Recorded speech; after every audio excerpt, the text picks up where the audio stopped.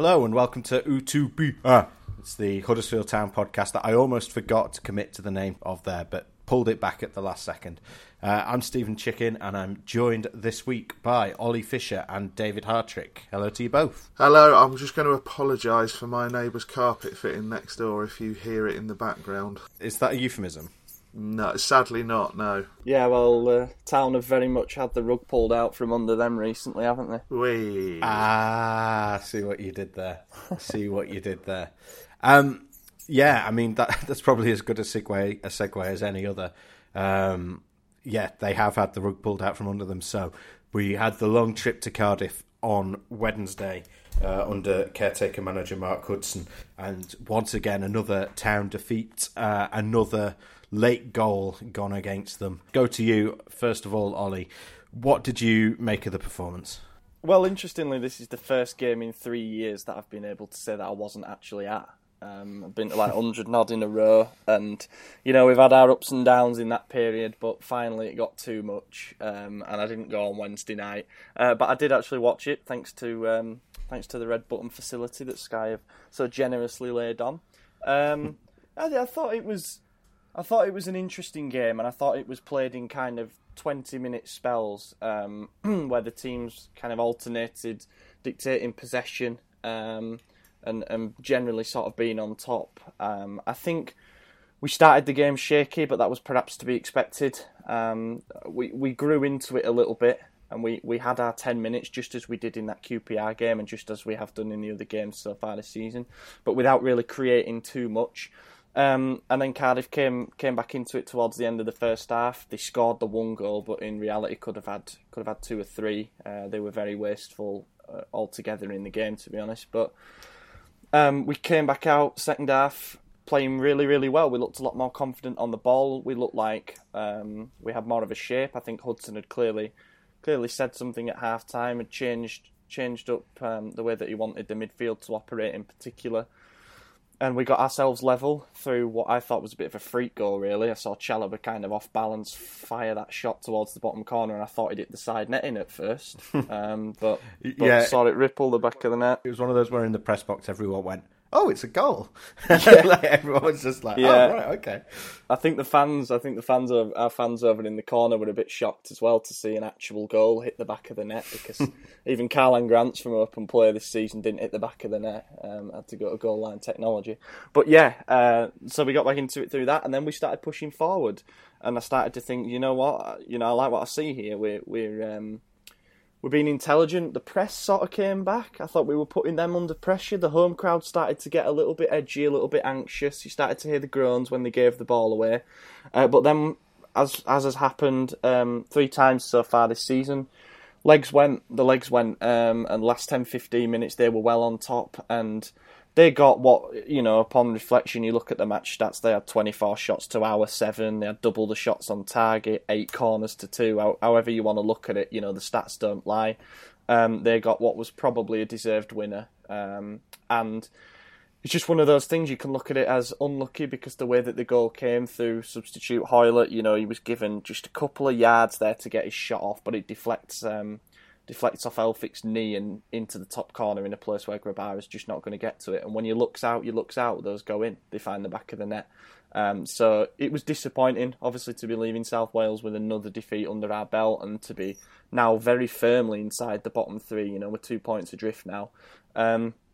Yeah, some positives, but the same mistakes and the same sort of very crippling lack of execution, discipline, and I think above all confidence kind of cost us in the end. And we're now just hoping that we hire Houdini or something to turn the ship around, because we've got a very damaged group of players, and I think that, you know, any manager worth their salt is going to be looking at this job now thinking, I don't want to go anywhere near that. But yeah, we'll see. Obviously Reading now on Saturday becomes a massive 6-pointer. So yeah, not a great evening on Wednesday night, sorry. David, do you think that fitness might be an issue for this team? Because that's 3 games in a row now that Town have conceded a goal in the 80th minute or later. Yes. Cool. I think you can look at running stats and various other things. but tired players will still keep running, etc. But to lose 3 late goals as they have, it's a tiredness of the mind as well as the legs, and you could see.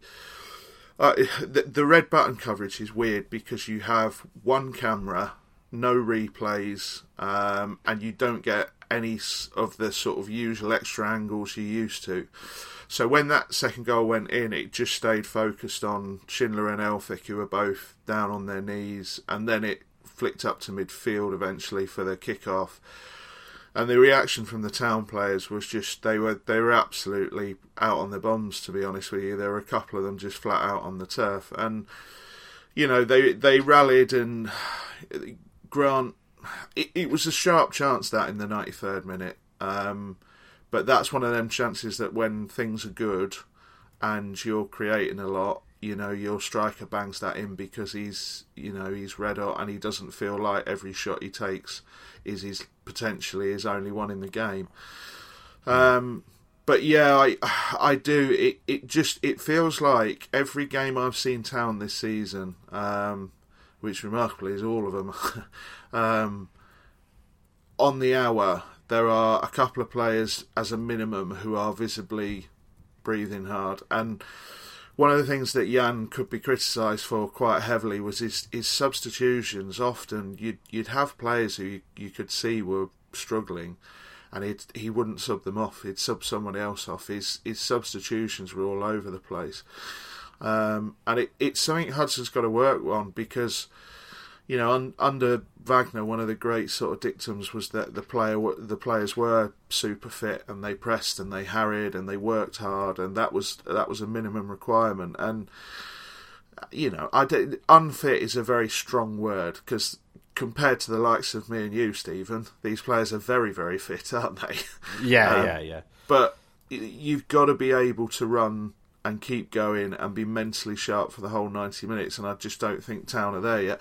But without wishing to make excuses or destroy my own argument or anything like that, I do feel part of that is losing. If you are winning, if you win 2 or 3 on the bounce, then suddenly you've got an extra 10% in your legs.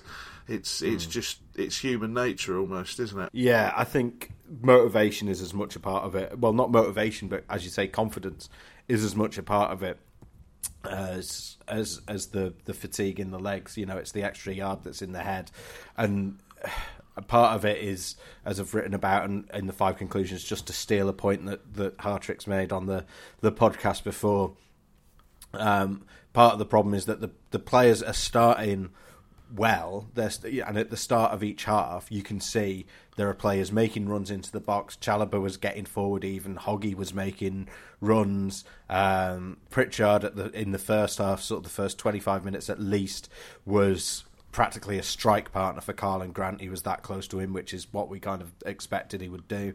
And then as the game wore on, they were getting deeper and deeper and deeper, and part of that is it's fitness, it's confidence, and it's tactical as well. It's the fact that Haderjanai's leaving that gap at right back, Elphick's going across to cover, Hoggy's then going back into the back 4 to try and sort of plug those gaps, which means Pritchard's coming back into to fill in for Hogg's role, and suddenly we're back to where we were before, which is you've got 10 players in Town's own third, no out ball, and when they do get the ball, there's nothing on for them. And it was as I say, it was notable, and I'm pretty sure that Hudson had instructed them that he didn't want to see that and he wanted to have more options up front. But as the game went on, they just regressed back into those old bad habits, and eventually it's cost them, unfortunately. So many times it looked as if Mbenza was almost playing right back, and he looked really frustrated. I would say his body language was that of frustration, as if to say it's meant to be me up there, not Flo. And I mean, to be honest, I think Flo's probably got a better delivery on him. But Mbenza's a winger at the end of the day. He should be the one up there, and it must be incredibly frustrating, as you mentioned, for Elphick as well. It was really interesting to see the heat maps in that 5 conclusions piece, just to see how Elphick is actually getting dragged over, and then as soon as you've got one player who's being dragged even slightly out of position on a consistent basis, it just skews the whole system that you're trying to play. And that's exactly what we saw and what we have seen this season. I don't know what the quick fix to that is, to be honest, because the back four at the moment, even though it was the one thing that we were relatively confident about going into this season, given the quality that we've got in there, it certainly doesn't pick itself. You drop Hadjianai for someone more. Well, we've already offloaded Tommy Smith, who you could consider as perhaps a bit more, responsible in a positional sense. Seems to be insistent on playing Congolo at left back, which I really don't like because he gives the ball away far too much, and he doesn't show anything going forward. A third of his passes have gone astray this season. Yeah, he gave the ball away a couple of times on Wednesday night in very dangerous positions, and the problem is when he's playing those passes in field in towards the central midfielders, if they get nabbed, they're instantly, bombing up the other end. Yeah. Because they're picking it up on the halfway line or even closer to our goal. So, that needs to stop. But then you've got Elphick and Schindler, and I agree to an extent with what you've said, Stephen, about Elphick. Now the criticism that he's getting is almost unnecessary, in my opinion. You can see that he's almost got a thankless task playing in that right centre-back position because he's getting dragged over so much. And then you've got Schindler, who's basically covering two positions, which he could do in that first promotion season because he was literally Superman. But yeah, and then you've got Hogg, who's been dragged deeper, and I don't know, it just seemed like all these pre-assumptions that we would, just go back to having a nice 4-2-3-1 structure under Hudson. And I know he's only had a few days to work with the team, possibly only a couple of training sessions, really. Those were out of the window, and we started to see the same old problems again. But he's not going to work miracles in a couple of days, and not even sure that he's going to be the option long-term for the club. In fact, I'm fairly sure he won't be. So shouldn't read perhaps too much into that. It's more worrying that the same individual errors are still there, because this is a squad that is full of lapses in concentration, and those can cost you games, and that's exactly what happened. I mean, we were getting pushed so deep there towards the last 5 minutes that it was just inevitable that they were going to score. I thought Warnock made some very wise substitutions. He saw that our left side was there to be exploited with a fresh pair of legs. And Hoylett comes on, and we know he's got an eye for goal. And like I say, we just gave him that little bit of space, and there we are once again coming away with 0 points. So yeah, there's the same issues kept cropping up. It's a problem that David Wagner tried to solve by going 3 at the back, because the way it's set up at the moment, it ends up being almost a 3 at the back anyway, as we've discussed. I mean, I wonder if that might be worth examining again. What would you think, Dave?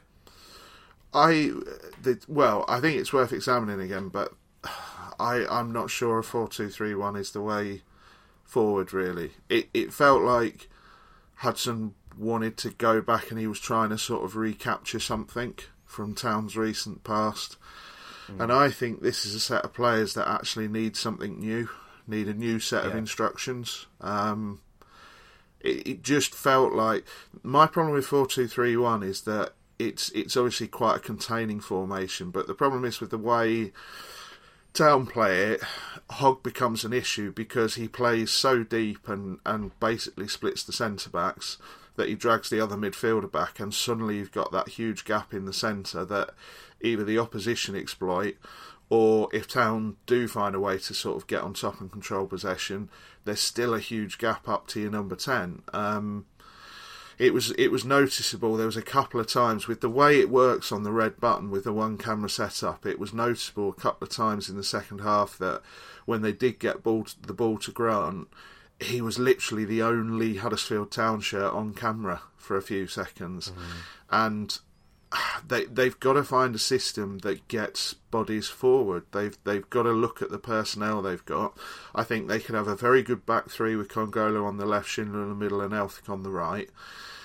But it's not, 3 at the back is a system that you often play when things are good and you're attacking well and you're scoring lots of goals. Basically, 3 at the back is a system you often play when you're backing yourself, because it does leave space down the sides that you have to control. But I just feel, I mean, I wouldn't sit here and start banging the drum and say Town need to play 4-4-2 or anything like that, but I just feel there needs to be some new thinking, some new instruction.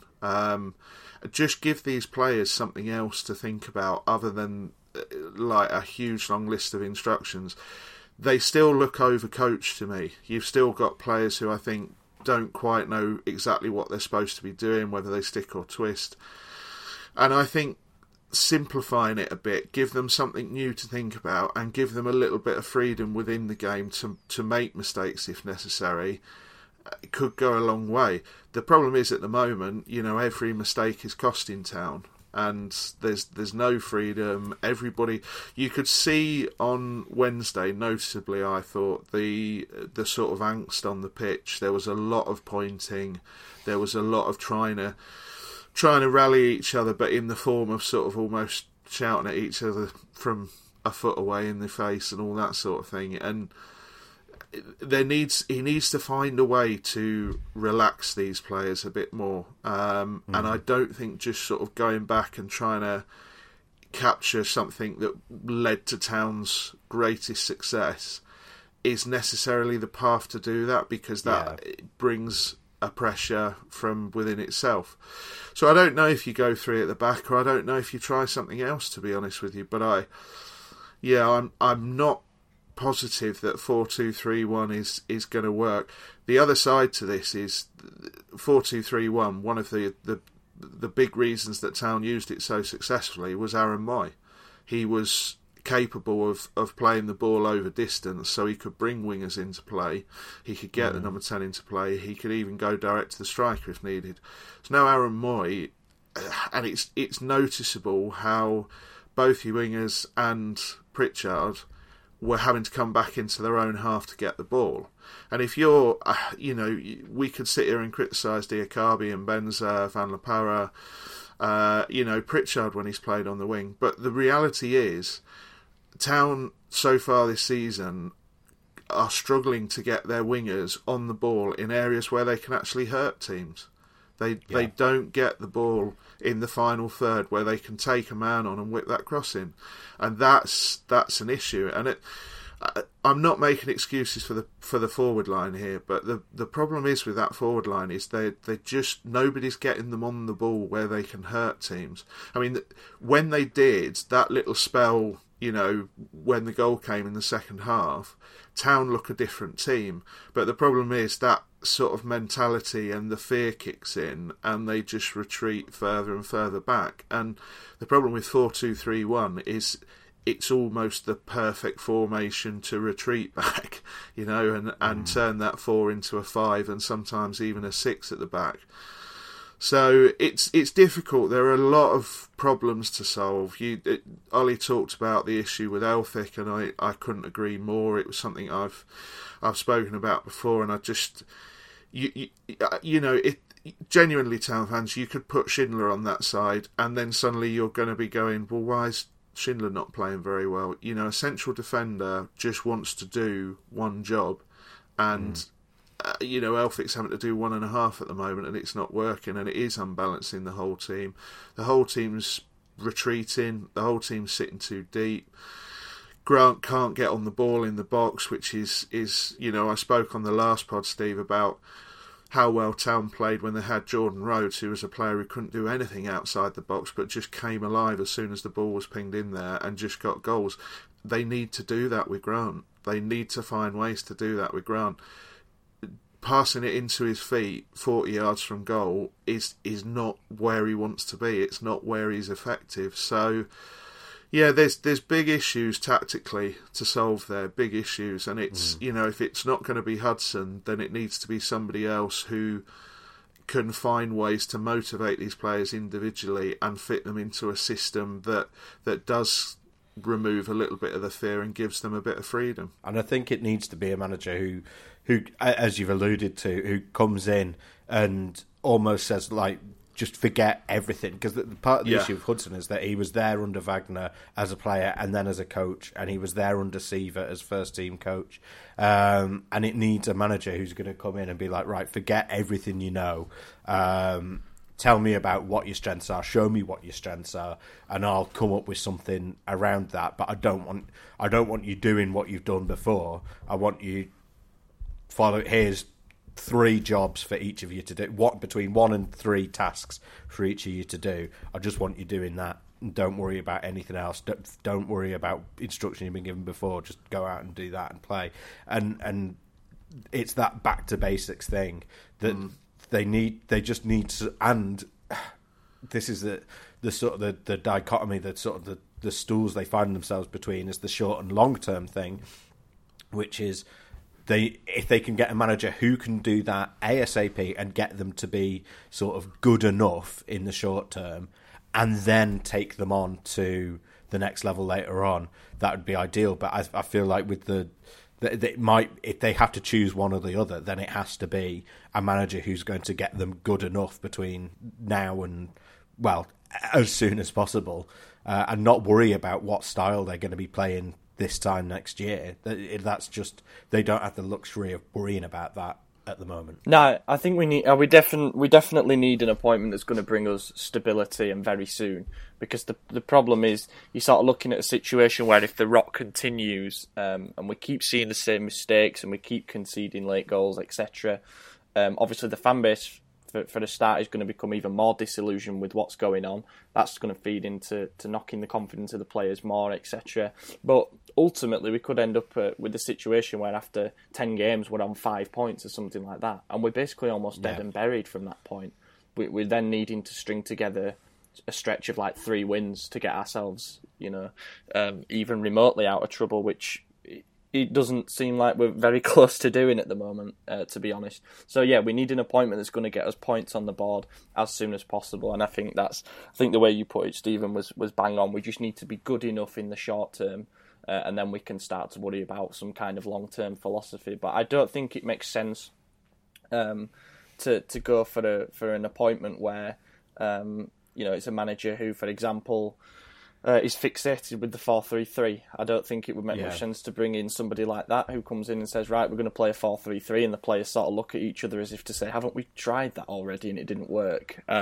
So I do think we need a manager who's kind of got a vision, and they've got a way that they want their teams to play. Ultimately, I can see us going with an appointment that's kind of a manager who's going to keep balls out the back of the net first, and then we're going to worry about the front end. So that leads me to think it might be someone like a Karanka or a Houghton, but I don't think we're going to get Houghton. I don't think he'd come near us at the moment. But someone of that mould, because as I said, we need the stability.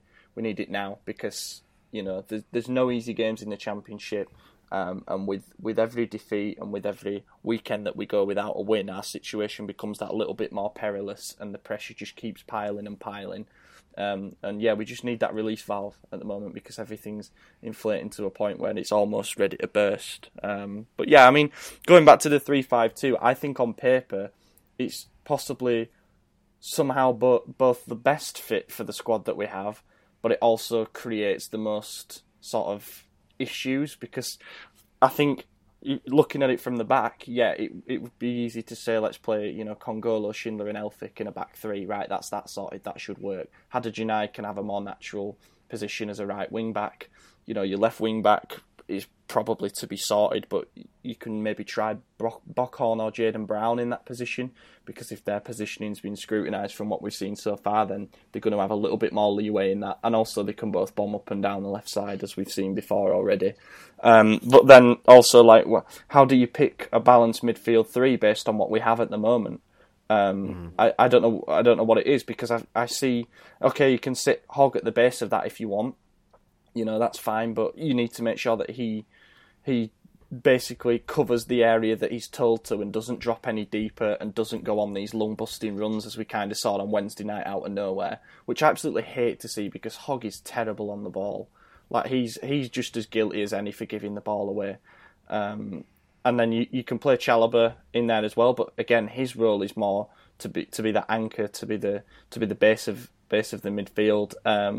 And then you're sort of looking at picking from Bakuna, O'Brien, do you try and crowbar Pritchard into a midfield three in a 3-5-2? I don't think personally that would work. So then do you go to a 3-4-1-2? And then you're looking at the front two and thinking, okay, you can start. I'm assuming at this point that Mounier is not part of the plans. So I think he's going. Yeah. Yeah. I'd assume so, and I think Wednesday night was an indication of that. So okay, you're starting Callum Grant and Fraser Campbell up top. Where's the option off the bench? What happens if one of them gets injured? We literally don't have a backup at the moment unless you're going to start playing wingers as strikers.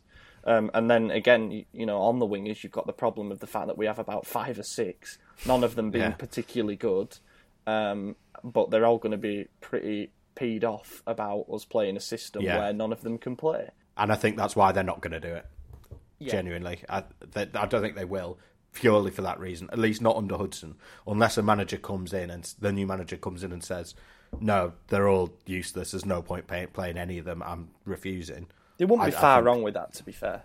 I'm yet to see... This is the thing, is that I'm yet to see any of the wingers earn their spot. It doesn't feel like there's a winger at the moment who is, nailed on name on the team sheet. It's more like, I suppose it'll probably be Rajiv and Benza. You know what I mean?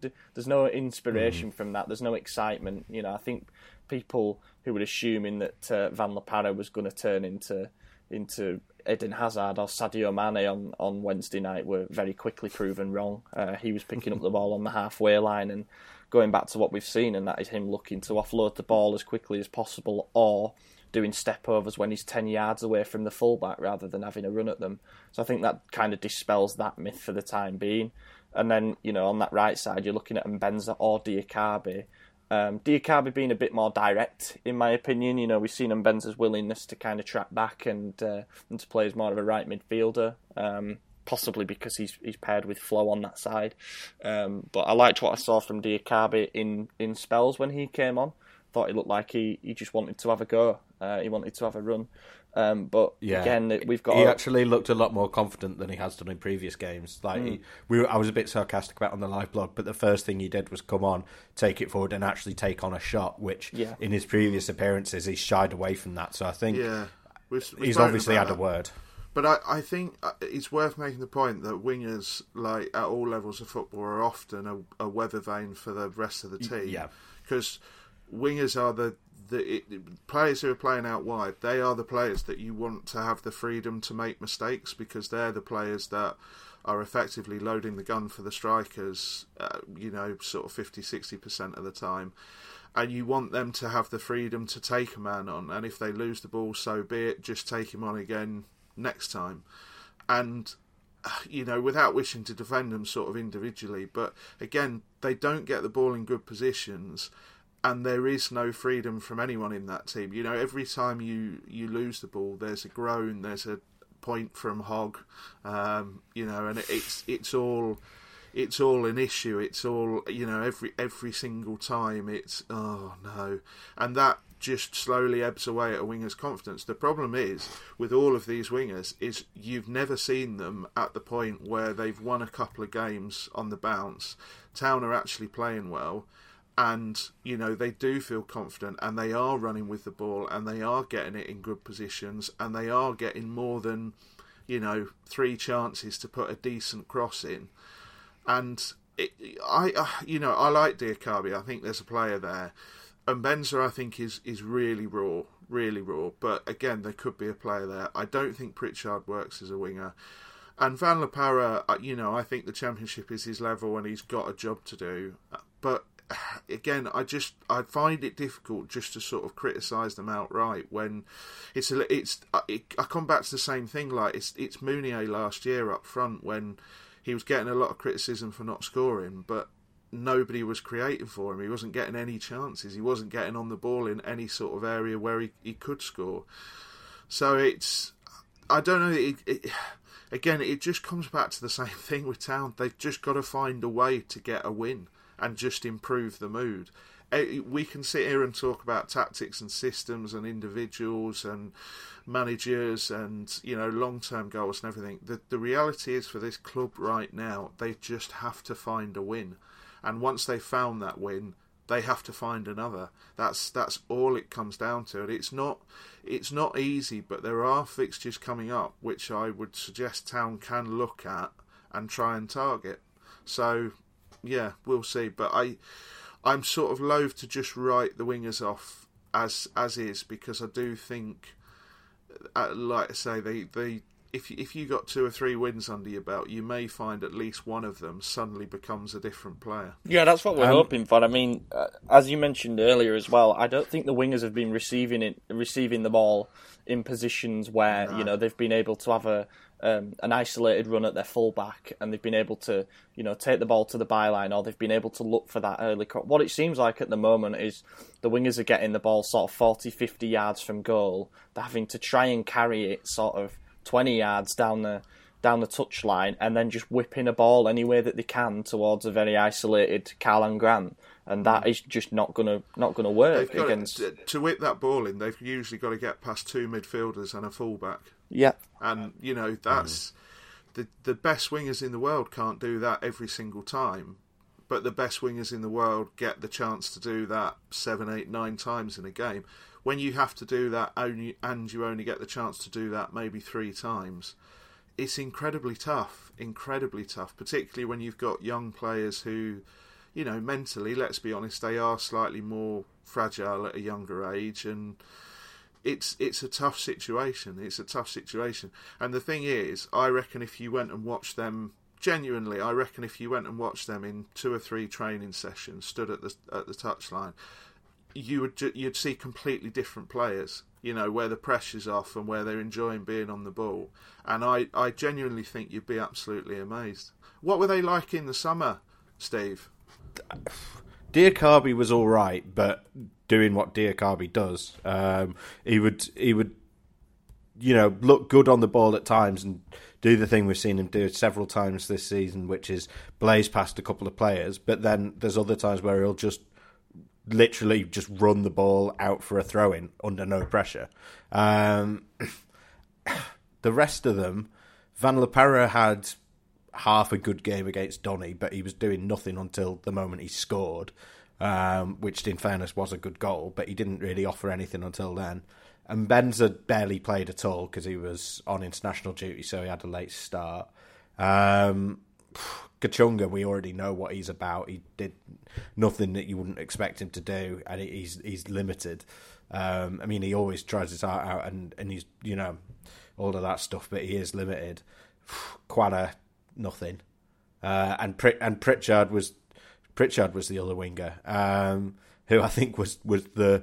I know everyone criticises, and I know, Dave, you're not a fan of playing Pritchard on the wing, but at least you know you're going to get a certain level out of him, and that he would do the work off the ball and try and get that high press going. So, as you say, they're kind of a bellwether for the rest of the team. That whenever you do, just to tell the fans something I probably shouldn't say.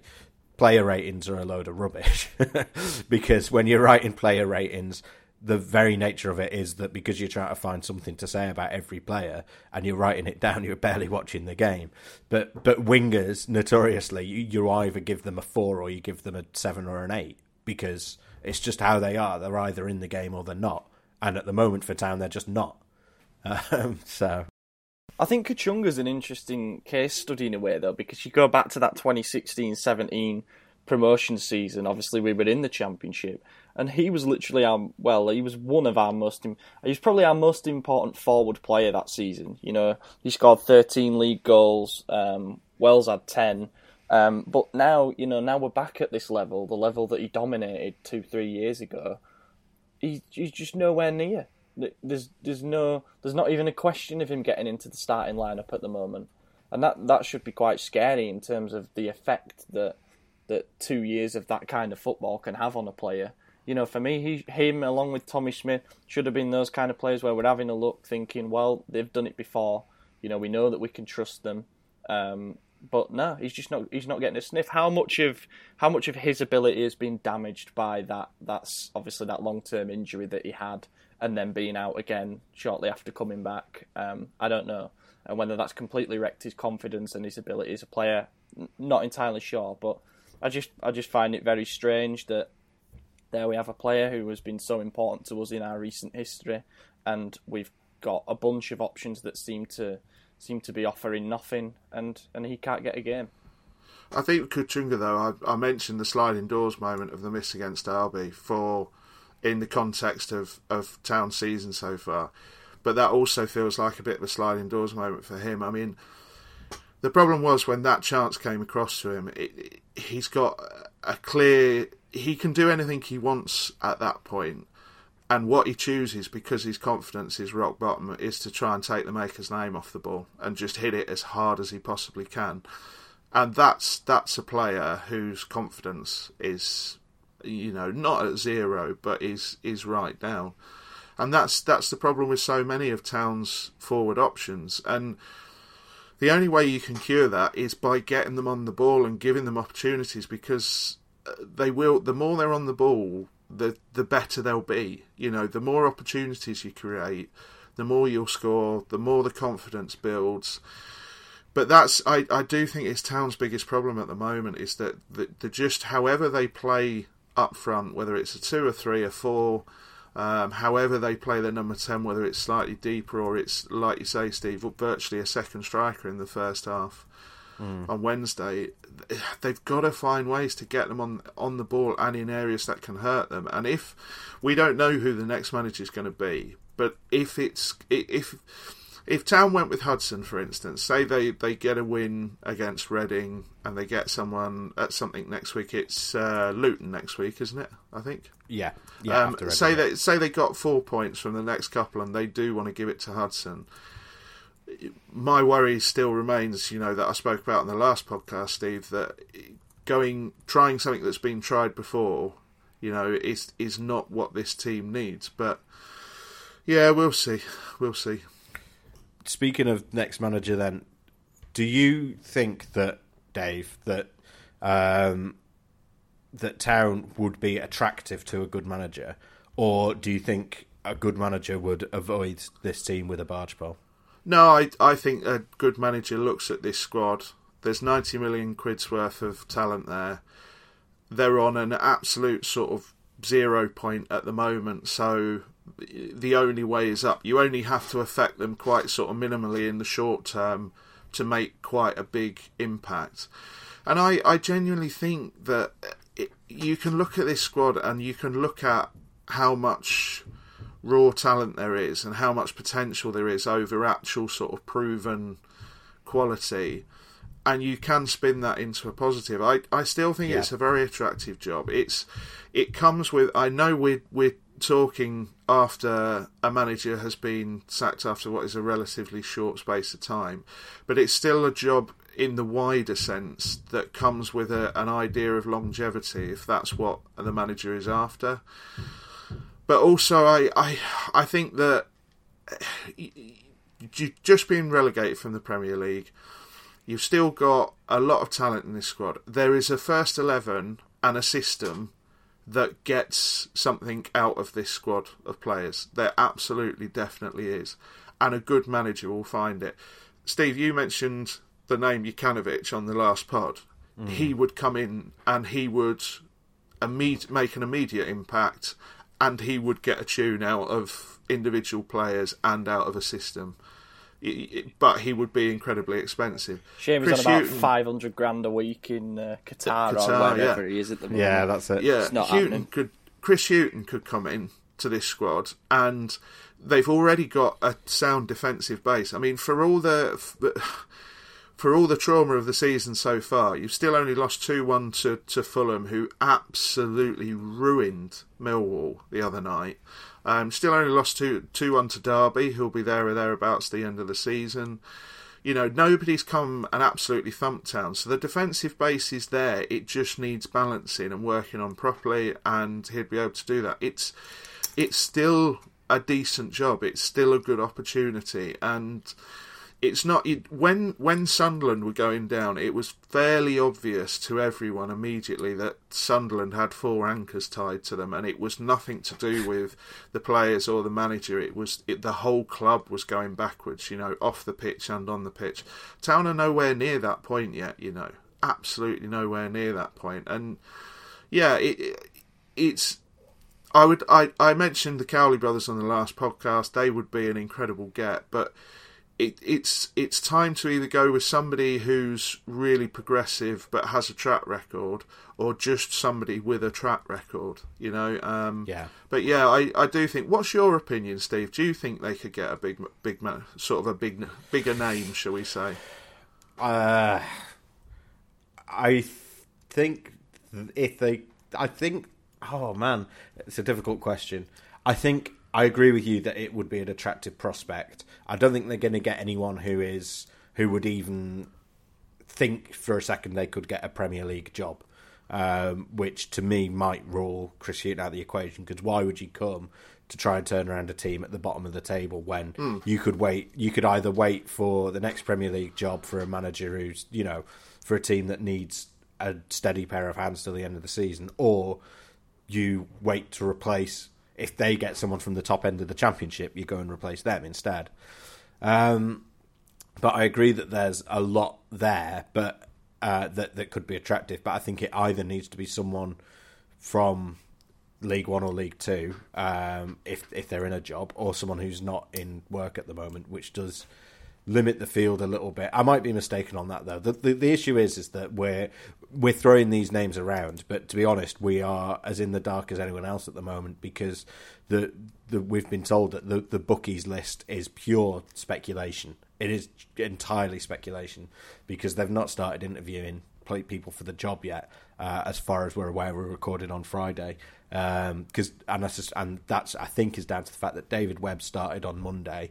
He spent all day Monday just going around, introduced himself to people, and then Tuesday he went around having meetings with everyone, talking about what are the issues at the club, trying to get an idea of what his job is. And I suspect that then he spent the last couple of days watching the team training and playing on Wednesday, and then probably Thursday, Friday he's been in meetings trying to come up with the shortlist for the manager, which means that they're not going to be interviewing until next week, and then maybe looking at getting someone in ahead of the international break. But that's speculation on my part. I know Monday, Tuesday I'm definitely right on. We've had that confirmed. But for the rest of the week, we're not sure, and they'll probably be doing the interviews early next week. Yeah, I pretty much agree with you too. I do sort of still... The cynic in me thinks there's nobody who's kind of an established name who's going to take a look at us and think, yeah, I'm going to take a risk here. I'm going to go and try and get them out of the gutter.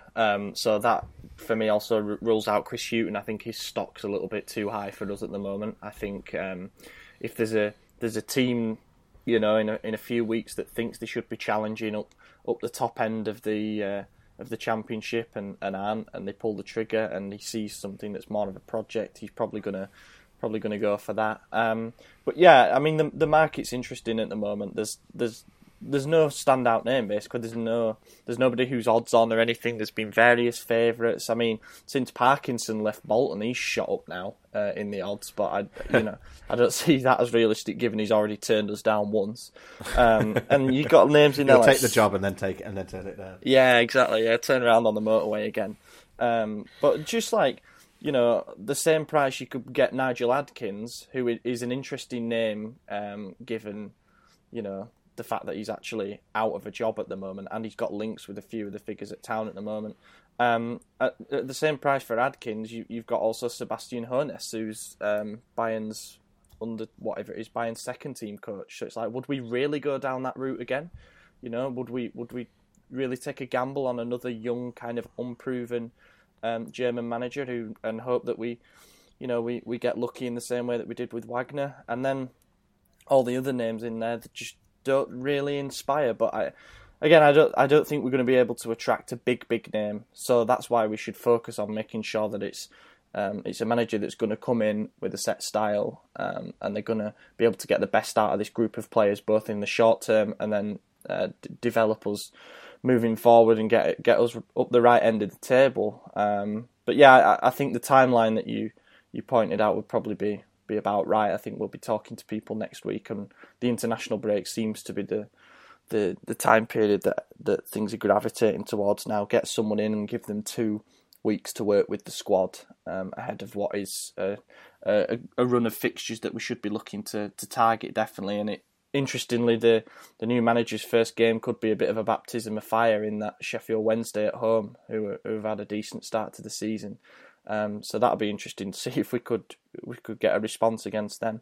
But yeah, I suppose we shouldn't entirely rule out the prospect of us beating Reading and maybe even beating Luton, who have started to struggle after that exciting game against Middlesbrough to open the season. If we were to beat both of those, then do you have to take a look at Hudson and say, okay, he's actually getting more out of this group of players now than somebody else would, who'd want to rip up the plans and start again. So I guess just watch this space, really. I'm sure a name will come out it might come out of nowhere. It might be one of the ones that's sort of shortlisted at the moment with the bookmakers and that kind of thing. But sure, a more concrete name will emerge within the next week in terms of who we're looking for and who's impressed in the interviews and that kind of thing. So yeah, I guess we'll see. But there's nobody at the moment that, apart from, of course, Gennaro Gattuso. He is absolutely the man to take us into the top six. And I genuinely... We should probably point out that you run an AC Milan fan site, don't you, Ollie? Yeah, I think, that mentioning that with a bit more context would have been helpful, because now I look incredibly biased. Perhaps mentioning that in the intro, people might have forgotten about it by now. But yeah, I genuinely think... I'm being deadly serious here for a second. I don't think we get him, but I think we should be reaching out to him. He was linked with the Newcastle job when he left Milan. I think that's probably about the level of job that he's going to get. Be it, I don't think it'll be in England, but it might be in France. Might be somewhere in Italy again. Who knows? But genuinely, just give him a call. I mean, he took a very, very young group of players, guided them to 5th place, 1 point off the Champions League, finishing behind teams that are a lot further ahead in their, quote unquote project. Managed to unite a group of players, and he had them playing a set system, which unfortunately was 4-3-3, but he did show ability to adapt and that kind of thing towards the end of the season, especially. And ultimately, he's just a really, really lovable bloke. So yeah, Gattuso in for me. Yeah, it's an interesting idea. Perhaps is one to look at. Right, well, I think that's us for today. So thank you for joining us on Utabia, and that goes to both the listeners and to the two of you, David and Ollie. A pleasure, as always, to have you on. And we'll be back with you next week when, hopefully, Town have some more points on the board. But until next time, goodbye.